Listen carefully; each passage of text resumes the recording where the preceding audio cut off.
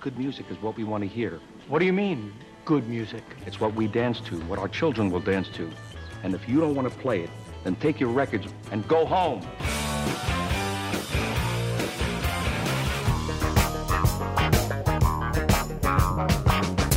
Did you have a band? Good or bad? It's a great band. It's a bad band. It's like pizza, baby. It's good no matter what. There's music in the air.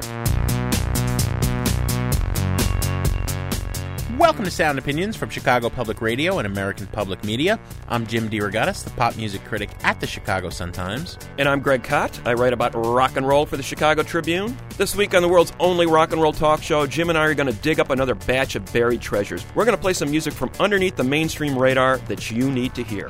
And later on, Greg and I will review the newest from Beach Boy Brian Wilson.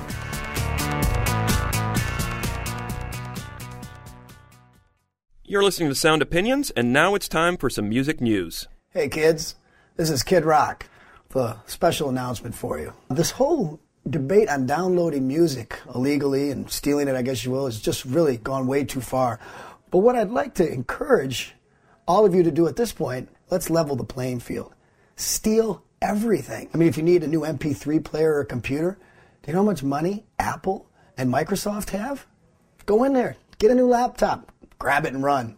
You need a new car? Toyota. Toyota's unbelievable. And it's a foreign car company, so who cares? Go steal a Toyota. Walk on that dealership, hotwire it up, drive it off the lot. Once again, this is Kid Rock saying it's okay to illegally download music, and it's okay to steal anything else you need too. So go get them.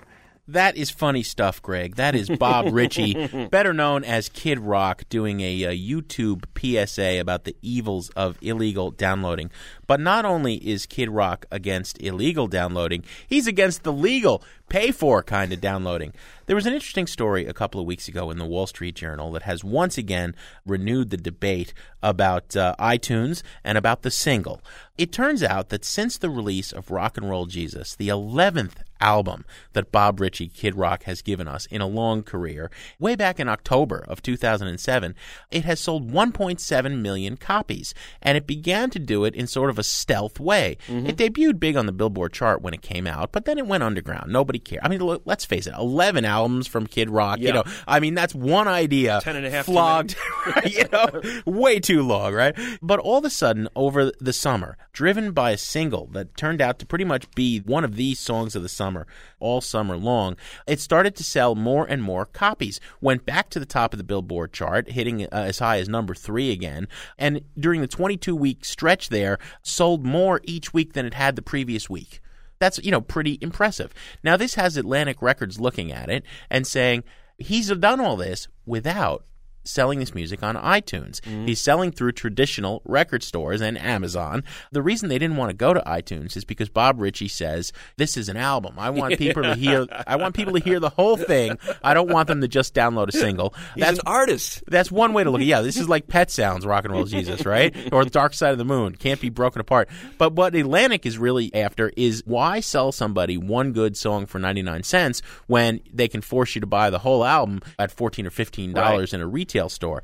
It's prompting Atlantic to look at this as, well, maybe we ought to do more of this. And so you have the desperate record industry once again saying, why should we just sell you one song for 99 cents when we can sell you the whole album? And that's what's wrong with the music industry. Yeah, well, they're just crazy because, first of all, iTunes is the biggest retailer in the music industry right now, bar none. So to keep their artists off of iTunes is just stupid management. But I think the deeper issue here, Jim, is that the record industry has got a lot of problems with Steve Jobs and Apple dominating the business in the way that they have.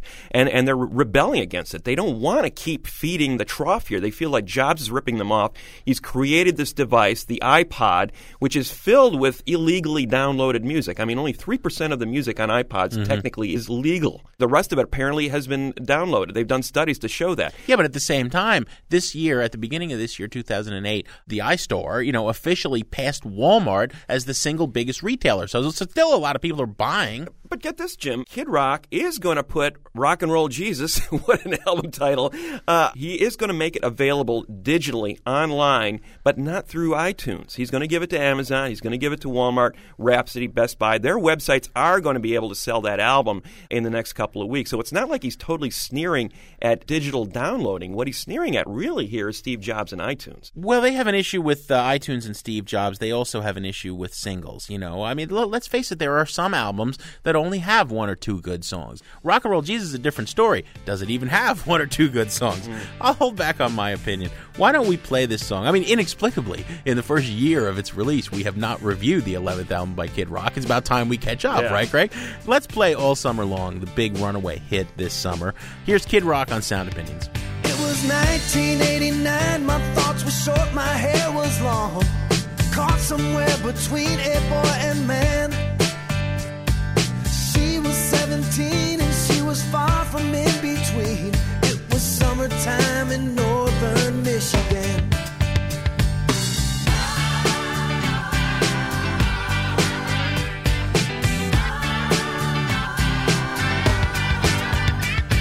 Splashing through the sandbar, talking by the campfire. It's the simple things in life, like when and where. We didn't have no internet, but man, I never will forget the way the moonlight shined upon her hair.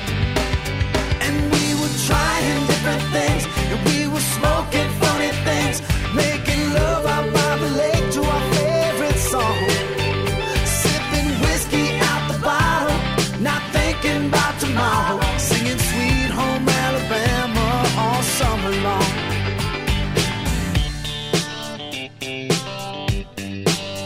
Singing Sweet Home Alabama all summer long. Catching walleye from the dock, watching the waves roll off the rocks. She'll forever hold a spot inside my soul. We'd blister in the sun, we couldn't wait for night to come to hit that sand and play some rock and roll.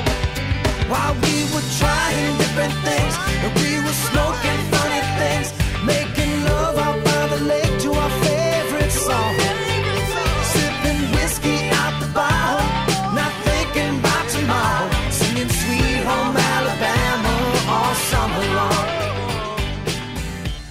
All summer long, the big summer hit from Kid Rock on Sound Opinions, the record that's been out for over a year called Rock and Roll Jesus. Look at this record cover. It's it's basically a ripoff, and a loving ripoff, I'm sure, of AC/DC's Black and Black. On the back cover, we've got Kid Rock pimped out, looking like Superfly from the early '70s. So he's, talk about truth in advertising. This guy does not mess around. Well, and he's your rock and roll Jesus. He wants to give you sex, drugs, and rock and roll. Well, there's truth in advertising here. I mean, we're talking about Rock and Roll Jesus. We're talking about songs called Roll On and So Hot, H-O-T-T. You don't really have to go past the song titles to get what's on this record. We are not talking about an intellectual giant here. We're talking about a guy who's recycling a lot of 70s cliches. I mean, All Summer Long is essentially ringtone rock. It's taking two big ringtones. I mean, you can hear Leonard Skinner's, Sweet Home Alabama on a lot of cell phones these days. Werewolves of London, I mean, the whole piano thing. I used to really be amused by Kid Rock. I mean, there was a certain amount of swagger, and the guy is actually a very smart interview. Both you and I have talked to him many times. Who knew what he was doing when he was bringing? Still knows what he's doing. Well, when he was bringing classic rock into hip hop and coming up with Yodeling in the Valley and those early hits. I mean, those were great songs, and there was a style and a swagger. They weren't heavy lifting. They weren't rocket science. But he's become worse than Lenny Kravitz. I mean, he's become a parody of himself. Well, it's really tough to live down Pamela Anderson, but I see him in the great Midwestern tradition of Grand Funk Railroad, Bob Seger, Ted Nugent, Mitch Ryder, those kind of artists. Very blue collar, very mainstream. He's not trying to please the critics. He doesn't care what we think. But he's grossing $330,000 a night on tour, getting 10,000 fans a night to come out and see him play. And that's all he cares about. Somehow this guy's been able to survive. You do not need the 11th Kid Rock album. It sounds just like the previous 10. If anything, it skews more towards that country and classic rock side. There's much less hip-hop and rapping on this record than his earlier releases. Buy it, burn it, trash it? It's a trash it record. I'm tempted to say burn it just because it would tick him off more. Professor, another word for pirate treasure. Them's my treasure, and I'm a-burying them where no one will know where they're at but me.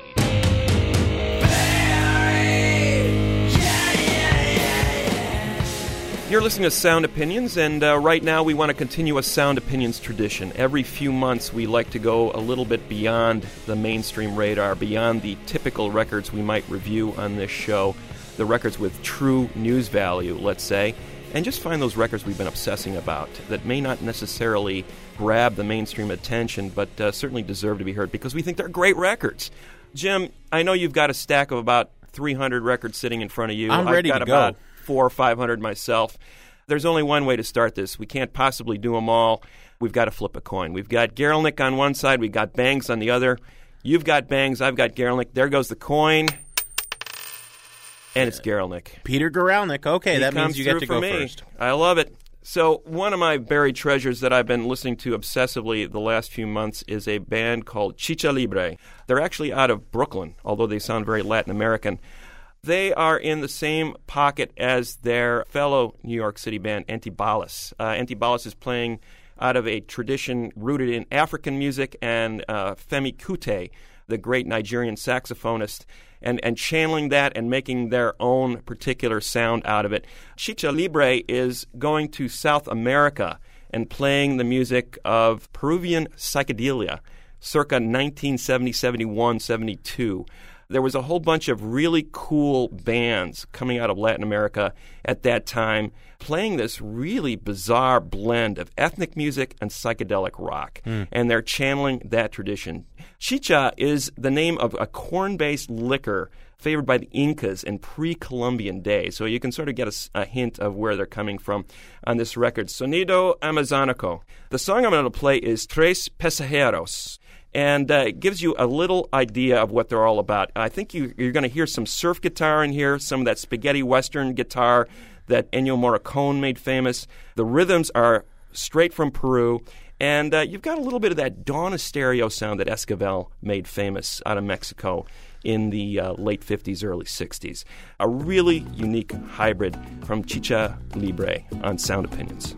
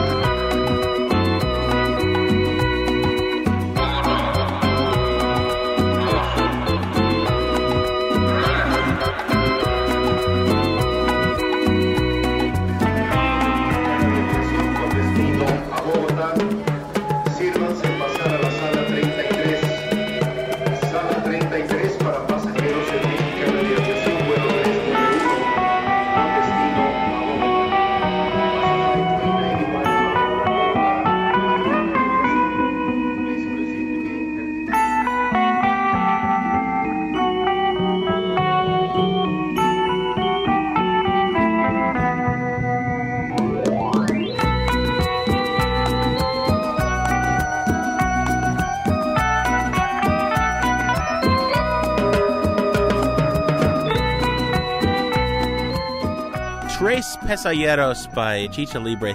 Thanks for taking us south of the border, Mr. Cott. I'm going to go overseas to the UK and a band called Ladytron.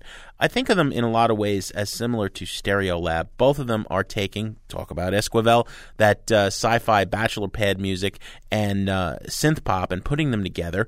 But whereas Stereolab has sort of stayed monolithic, bringing in a little bit of this and that through many albums, Ladytron has done very different sounds on each of its succeeding albums. They've done a kind of abrasive post-punk thing. They've done a straight synth pop thing.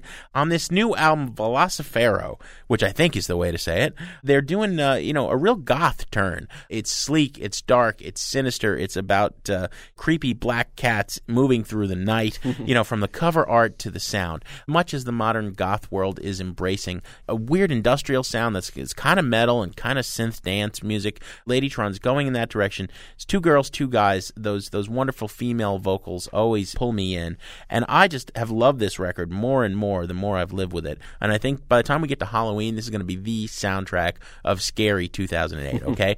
I'm Not Scared is the name of the song I want to play. Ladytron on Sound Opinions, and I am a little scared.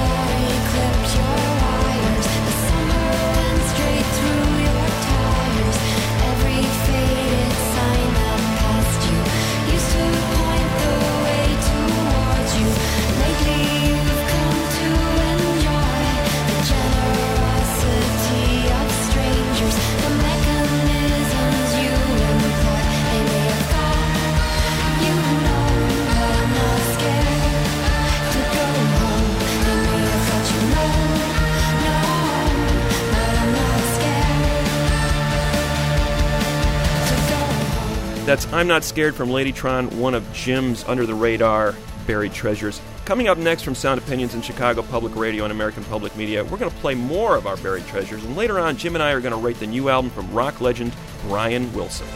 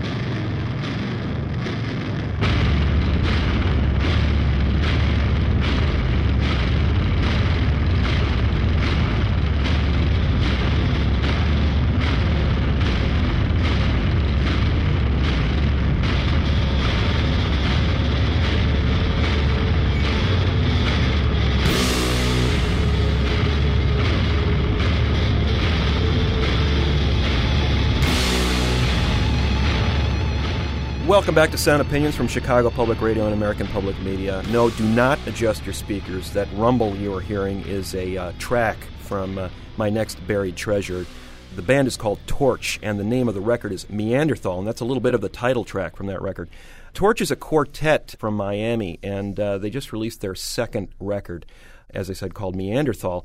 Jim, what these guys are doing is pretty interesting in that they are from that doom end of the metal spectrum. We talked about heavy metal, the dawn of heavy metal, a few weeks ago, and how it spawned all these subgenres. And this doom genre is one of them. Heavy-duty rumble, low-end tunings. But what they've done is they've combined it with a more of a pop sensibility. They've written much shorter songs than your traditional doom metal band does, and they've gotten away from some of those Cookie Monster vocals for more of a soaring anthemic feel to the choruses.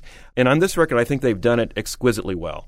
I'm going to play a track from it called Healer, which gives you an example of how they've combined this heaviness of metal with more of this pop sensibility. It's the band called Torch, with an E at the end, pronounced Torch, though, on Sound Opinions.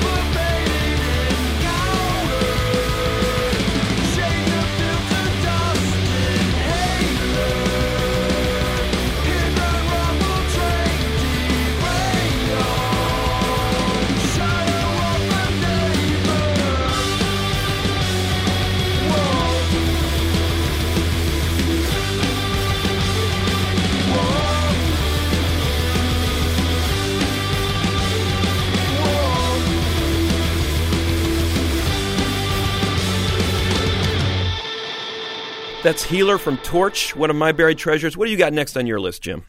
I'm going to go from the heavy to the ultra lightweight, I think some people would say, Greg.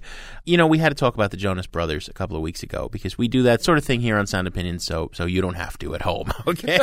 We wanted to explain that cultural phenomenon, the latest installment of bubblegum. Bubblegum is not necessarily a bad thing. I mean, there has been great bubblegum through the history of pop music. You know, I will wax rhapsodic about, you know, the Archies and that whole, the Banana Splits, man, right? Okay? I'll tell you what's great bubblegum right now. What is a great bubblegum young boy band? I am increasingly beguiled by the Naked Brothers Band. You probably don't know about this because your kids are a little older. But on Nickelodeon, the Naked Brothers are two brothers, Alex and Nat Wolf, who have formed what, you know, is supposed to be the greatest band in the universe. And they go around the country playing, and they play in New York City at home. And it's all young kids, somewhere between 9 and 12 years old.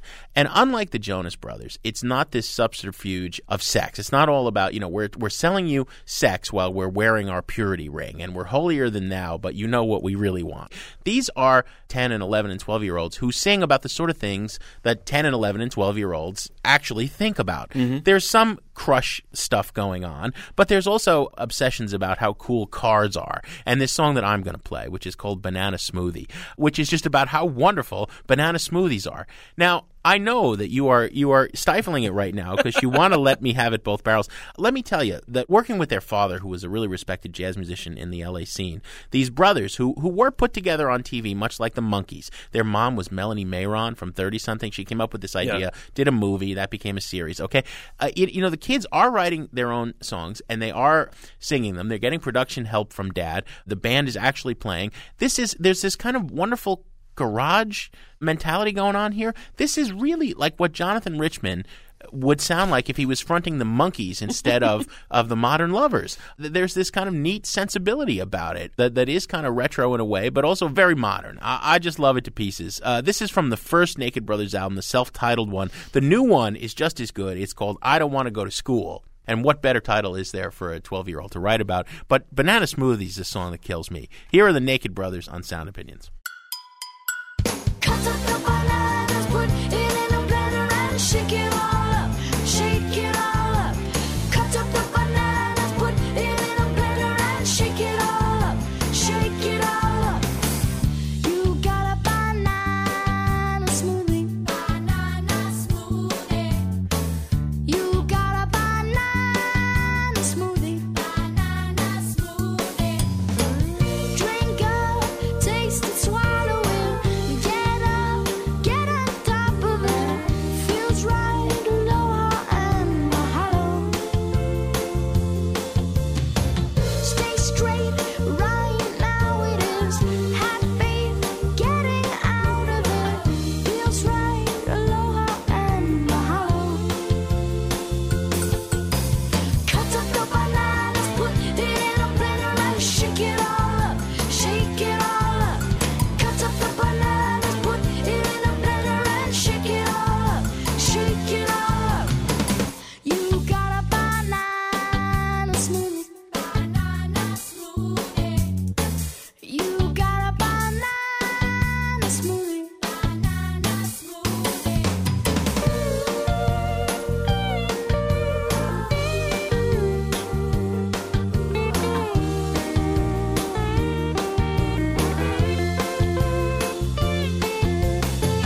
Die hard, feathers flying now. See straight, seems okay now.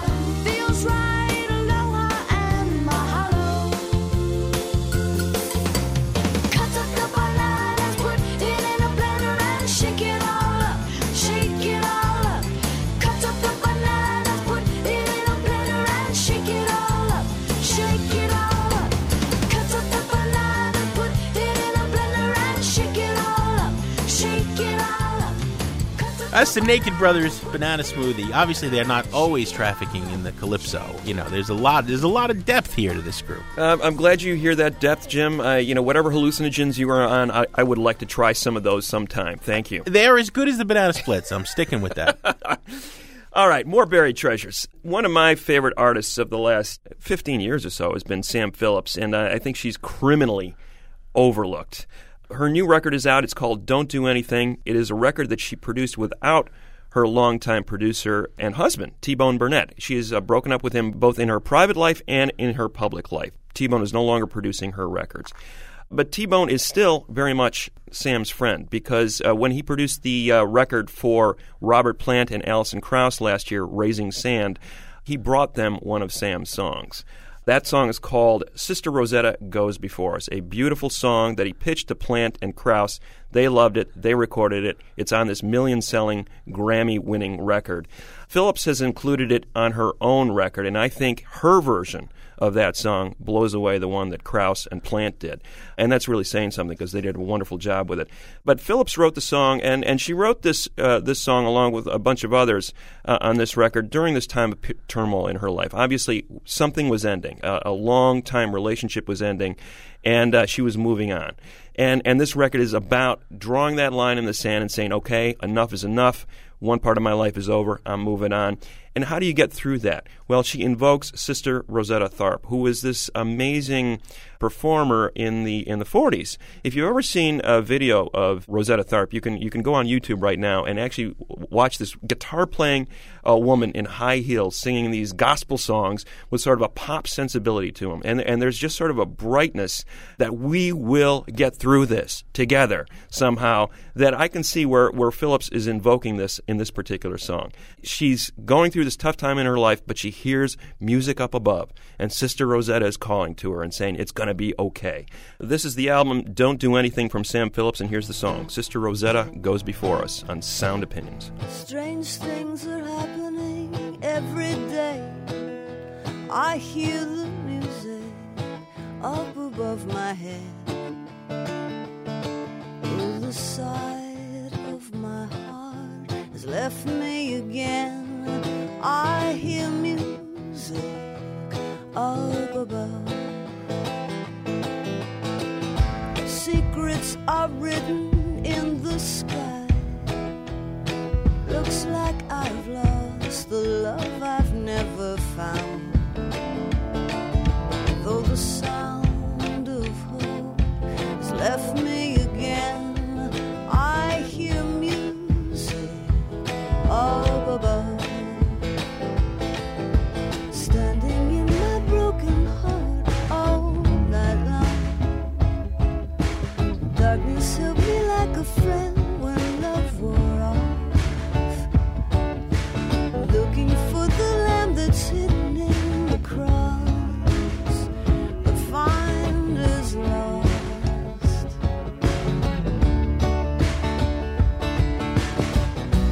I know I've loved you too much. I'll go on alone to get through.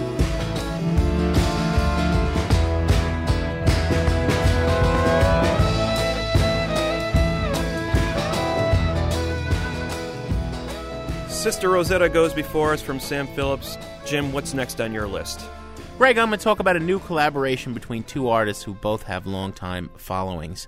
Reckless Eric first came to the fore on the Stiff Records roster of the early 70s, in the days just post-punk. He was more of a power popper, had a huge hit with Whole Wide World, if you recall, and hasn't really been heard of a whole lot ever since.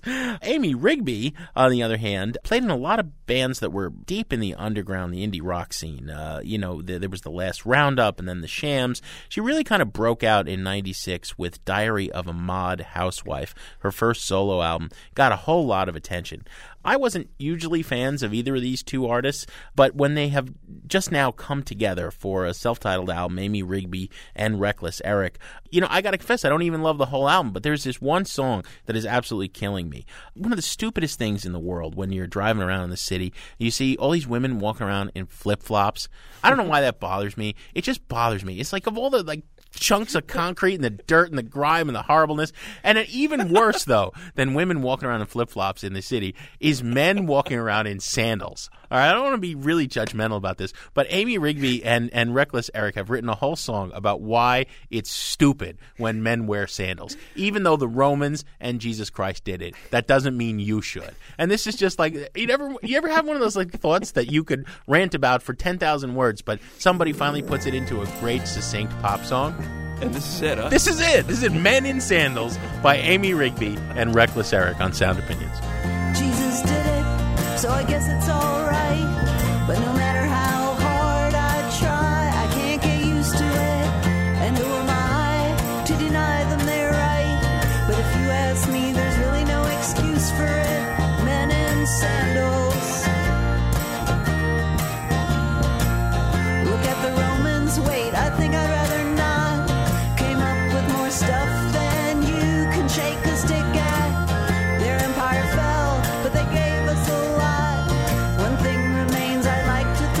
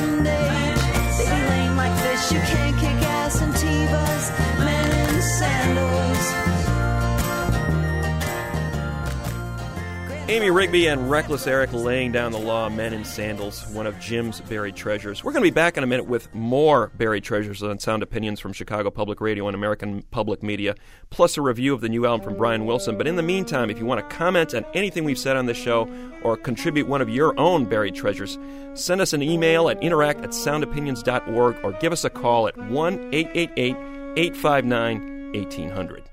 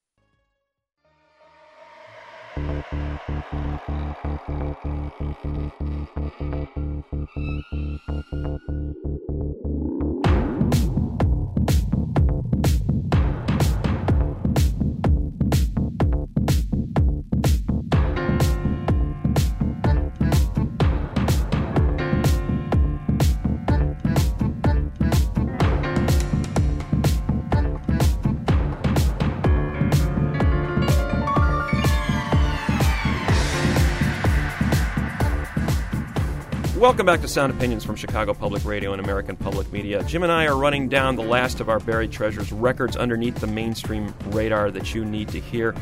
Here's one of mine. It's from an Argentine-Uruguayan tango fusion band called Bajo Fondo. Mar Dulce is the name of the record, and the track is Gran Gauganal.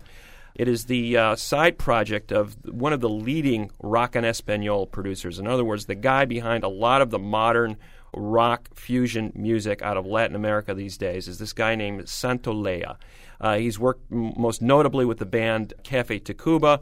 One of his other artists you're going to hear on this particular song that I'm going to play, Julieta Venegas.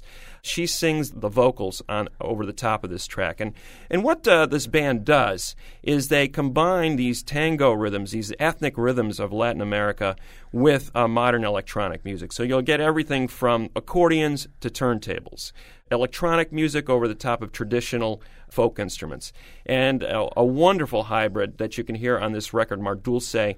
It's been remixed with additional tracks for the American market this year.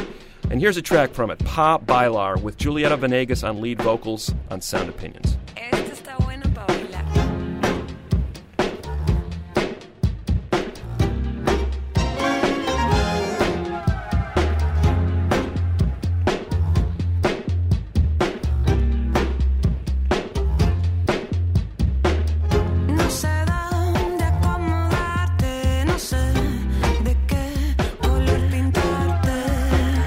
No sé muy bien qué nombre darte, si te veo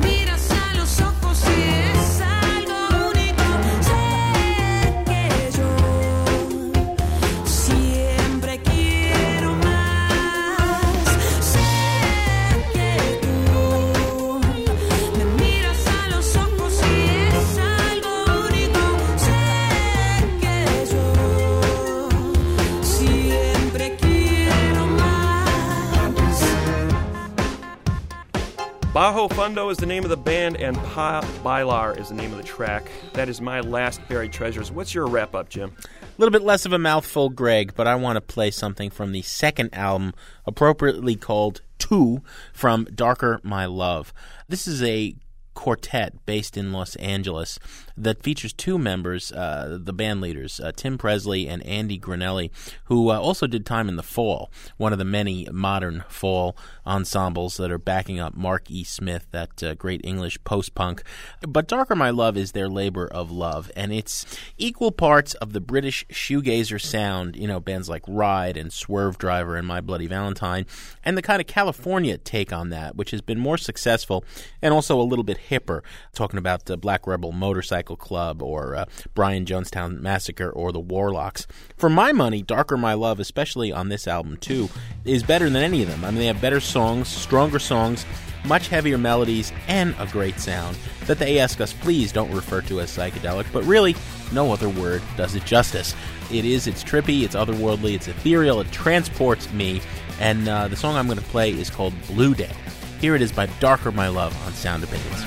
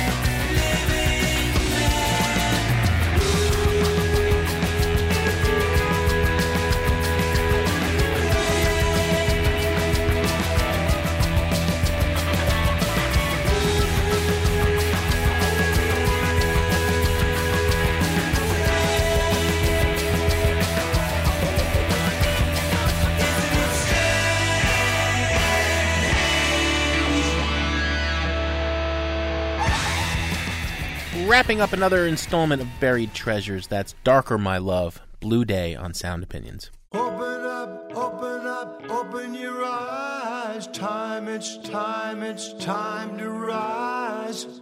Okay, let's take it slow. You ain't got no place to go.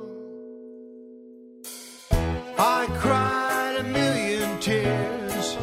I wasted a lot of years. Life was so dead. Life was so dead. Oxygen, oxygen, right to the brain. Skip the vices versus get to the... That is a song called Oxygen to the Brain by Brian Wilson from his new solo album, That Lucky Old Sun. The first proper solo album from Wilson since 2004, and we may not even count that one as a solo record. It was his attempt to remake and finish, finally, after all these years, Smile. Greg, when it comes to the great romantic myths of rock history, I think few are more enduring or arguably consistently untrue than, quote, Brian is back.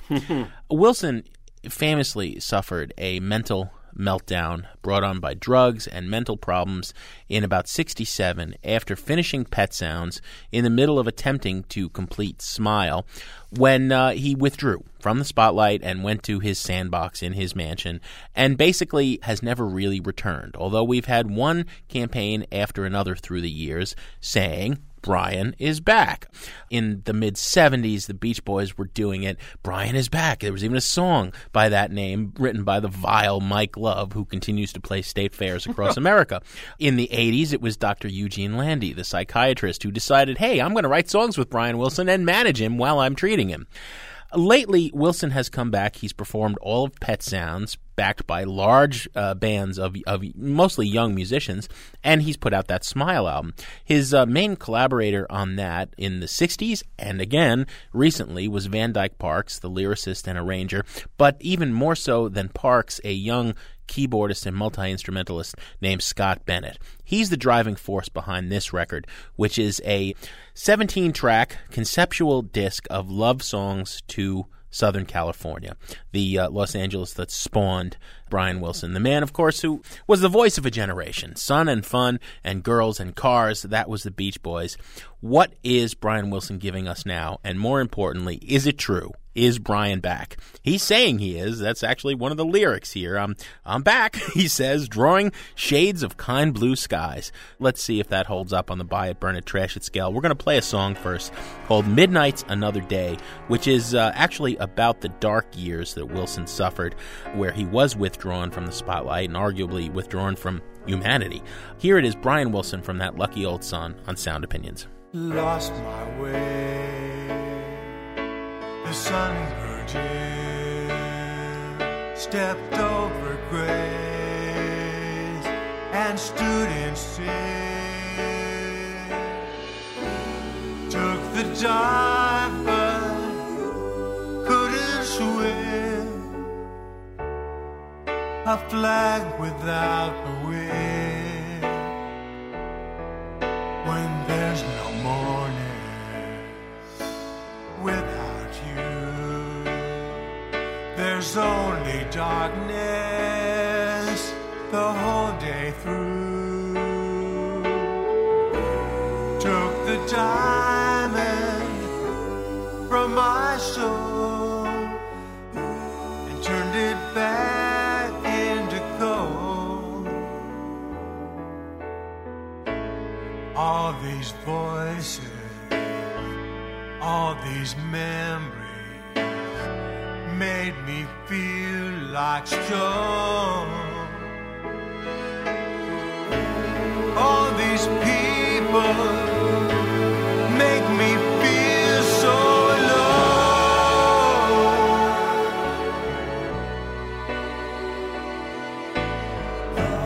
Lost in the dark. Midnight's Another Day from the new Brian Wilson record, That Lucky Old Sun. Jim, one of the reasons that I think people have been talking about Brian's latest comeback is that he has put together this exquisite band and done his masterpieces, Pet Sounds and Smile, in their entirety in concert. So there was a sense of, looking back on this guy who was an amazing composer at one time, writing these really elaborate concept works. People are talking about this as part 3 of the trilogy, which is really an insult to the first 2 parts, as far as I'm concerned. This is no way, in any way, shape, or form on the same level as a Pet Sounds or a Smile. What it is a nostalgic look back at L.A., as you said, but it takes a long time for this record to build up any sort of emotional resonance. It's weighed down by these really cornball narratives written by his longtime songwriting partner, Van Dyke Parks, who in his own right is a brilliant musician. But I would differ with that. I think he's one of the most overrated characters in rock history. I would say that the record that Wilson and Van Dyke Parks made in the mid-'90s called Orange Crate Art, which was primarily Parks' project, was far superior to this particular record. But the point being that Parks' narratives are being read by Wilson and they sort of weigh down this record in the middle. There's these incredibly embarrassing songs like Mexican Girl. Oh my God.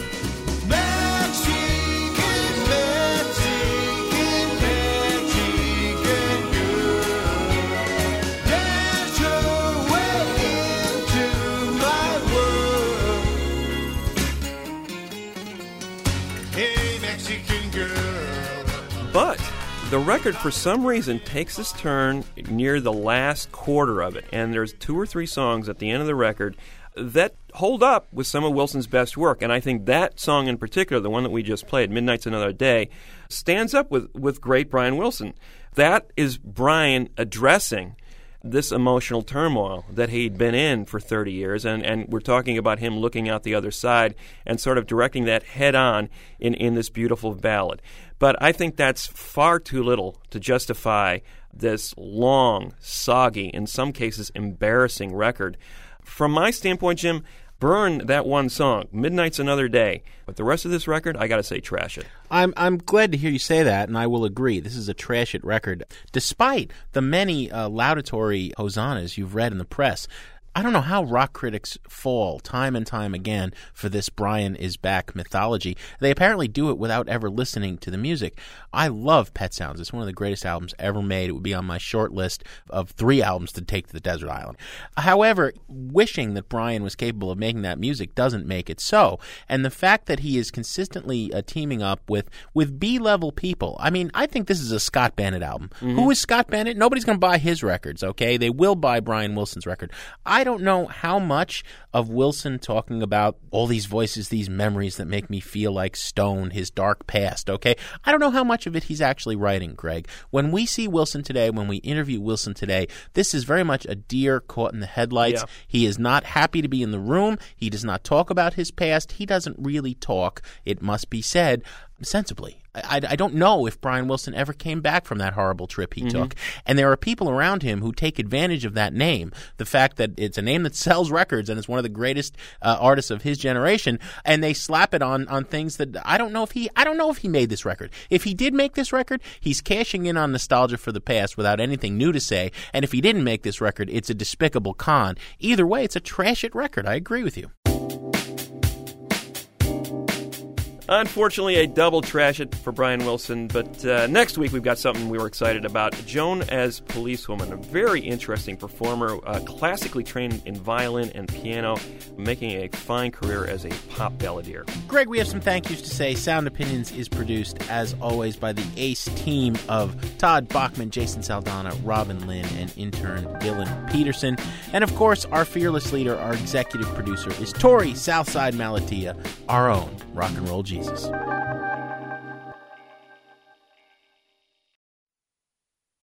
On Sound Opinions, everyone's a critic, so give us a call on our hotline, 1-888-859-1800. New messages. Hey, this is Mike from Philly. Good show, Greg and Jim. Was just listening to the wedding picks. I once sat through a wedding where during the meal, the DJ decided to go through not just one song, but all the songs from side A to side B of Hootie and the Blowfish's first album. And this wasn't in the 90s. This was 2004, 2005. It was bad then, and it is pretty bad now. And to sit there through a whole wedding meal, and I finally went up to the DJ and said, "Listen, man, I understand one song, but the whole album." He looks back at me and says, "You don't like Hootie and the Blowfish?" Only wanna be with you. I don't know. But I guess the other side, my wedding, my wife and I danced to Unison by Bjork for our first song. And it seemed to confuse our guests there as well. Whatever. I guess everybody has different tastes. Anyway, take it easy. Bye.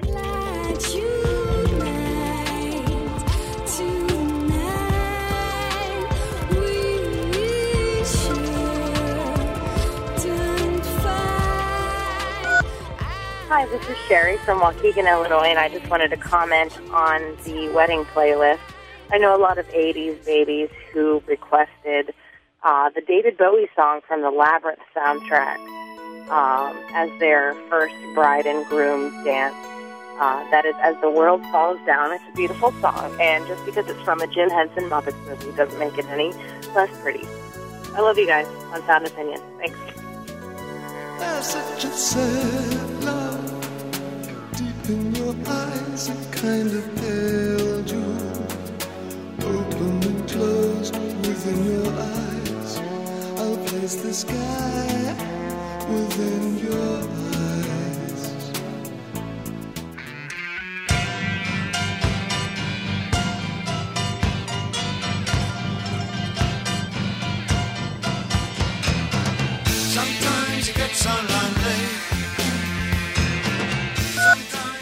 Hello, my name is Charles Edward Stanfield, calling from Chicago, Illinois, mighty Humboldt Park. Your show on the 12th about music for weddings. I'm going to get remarried again, but after we kiss and say I do, and we turn around and walk towards the massive audience of people, we would play the David Bowie song, Be My Wife.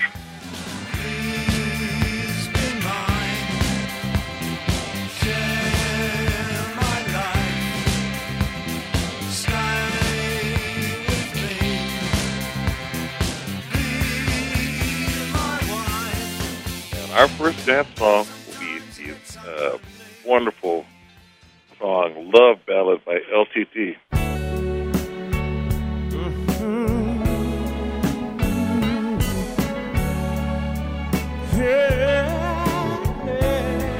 And that puny little Jeffrey Osborne got some pipes on him, boy, I'll tell you. Take care, man. Have a great day. Bye.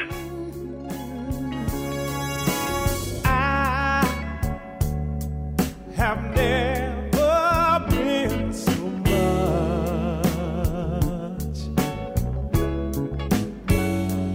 in love.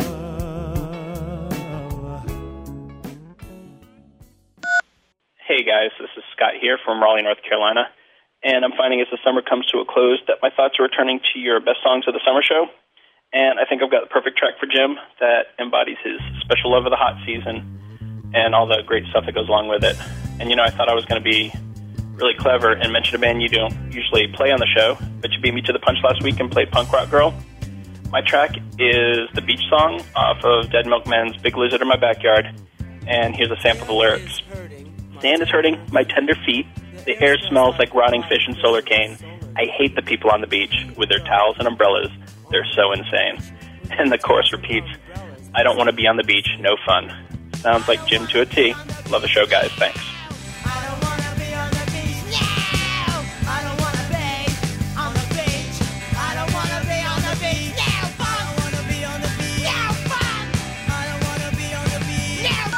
No more messages. To give us your opinion on Sound Opinions, call our hotline, 1-888-859-1800. We'll be back next week with Sound Opinions from Chicago Public Radio and American Public Media.